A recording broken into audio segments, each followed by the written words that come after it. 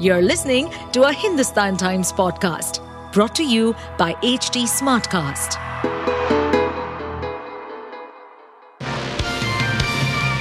Hello, these are the top news for the day. A 24-year-old health worker who came into close contact with a Nipah patient tested positive on Wednesday, taking the total number of positive cases in the state to 5. As the state government has announced containment zones and restrictions to stop the spread of the virus, the contact list of the patients has become a reason for worry as 700 people have come into contact of the patients.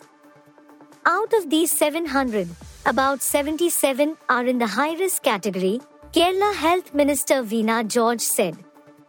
The high-risk Nipah patients have been asked to remain inside their houses. The routes of the 2 Nipah patients who died have been published so that people don't take those routes. In Kozhikode, restrictions have been imposed banning the gathering of a large number of people at festivals and functions. 58 wards across 9 panchayats in Vadkara Taluk of Kozhikode district have been declared as containment zones. Essential services and only entry and exit are allowed in these areas. Shops selling essential goods will be allowed to function from 7 a.m. to 5 p.m. No time bar has been given for pharmacies and health centers. 2 decorated army officers, a colonel and a major, and a deputy superintendent of police were killed on Wednesday in an encounter with terrorists in Jammu and Kashmir's Anantnag district, with a burst of gunfire ending the relative calm in the valley where terror attacks had significantly declined and were at their lowest during the last 5 years, officials aware of the matter said. The officers killed in action were identified as Colonel Manpreet Singh, the commanding officer of 19 Rashtriya Rifles, Major Ashish Dhochak, also from the same battalion, and DSP Humayun Mujmil Bhatt, who was recently posted to the area, the officials said, asking not to be named. The last time a commanding officer was killed in action in Jammu and Kashmir was 3 years ago when Colonel Ashutosh Sharma, along with Major Anuj Sood, 2 army jawans and a sub-inspector, fell to terrorists' bullets in Kashmir's Handwara area. The army and the police launched a joint operation on Tuesday night after receiving intelligence about terrorist movement and their likely hideout in Anantnag's Garol, a forested area, Hindustan Times has learned. The combatantry teams, consisting of counter-terror specialists, came under heavy automatic fire when they were closing in on the unspecified number of well-trained terrorists, resulting in serious injuries to the officers, said one of the officials cited above.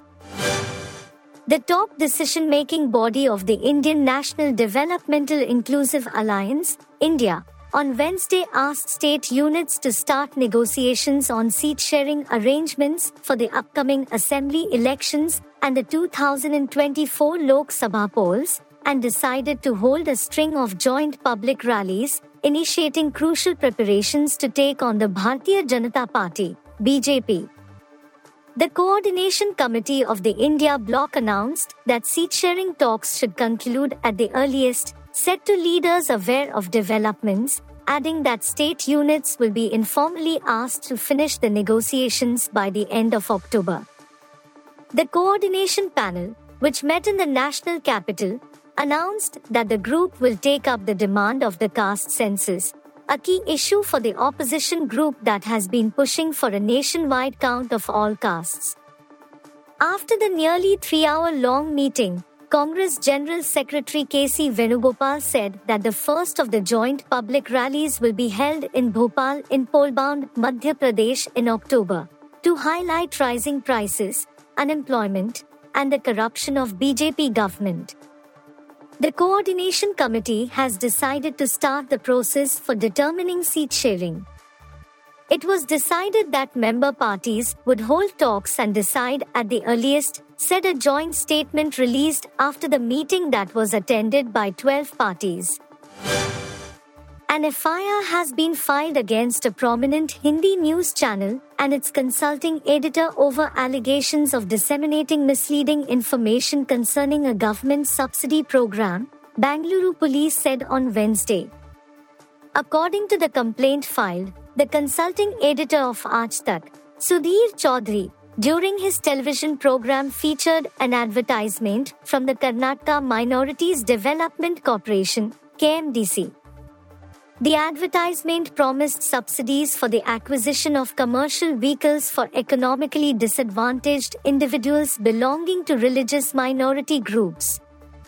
Chaudhary alleged that the scheme exhibited discriminatory practices by excluding Hindus, without acknowledging that individuals from scheduled castes, scheduled tribes, and backward classes could access similar benefits through other government agencies dedicated to these communities, police said. The complaint was filed by Shivkumar, Assistant Administrator of the KMDC, at the Seshadripuram police station in the city. Based on the complaint, a first information report, FIR, was registered under sections 505, statements conducing to public mischief, and 153A, promoting enmity between different groups on grounds of religion, race, place of birth, residence, of the Indian Penal Code, police said. Prime Minister Narendra Modi was on Wednesday evening showered with petals and greeted with slogans and drumbeats at the Bharatiya Janata Party, BJP, headquarters, where party workers joined hands to raucously congratulate him for the successful G20 summit. The party also passed a resolution to compliment the Prime Minister for showcasing to the world a human-centric model of development, moving beyond the conventional GDP-focused growth trajectory taken in the previous years. India's G20 presidency will always be celebrated as a people's G20, a truly people-driven endeavor and a testament to India's enduring spirit, the resolution said.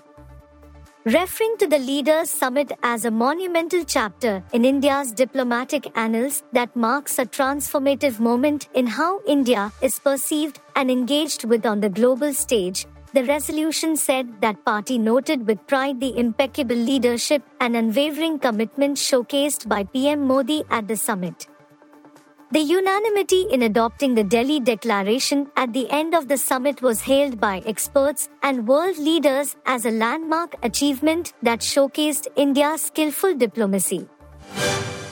You were listening to the HT Daily News Wrap, a beta production brought to you by HT Smartcast. Please give us feedback on Instagram, Twitter, and Facebook at HT Smartcast or via email to podcasts@hindustantimes.com. Until next time. To stay updated on this podcast, follow us at HT Smartcast on all the major social media platforms. To listen to more such podcasts, log on to www.htsmartcast.com.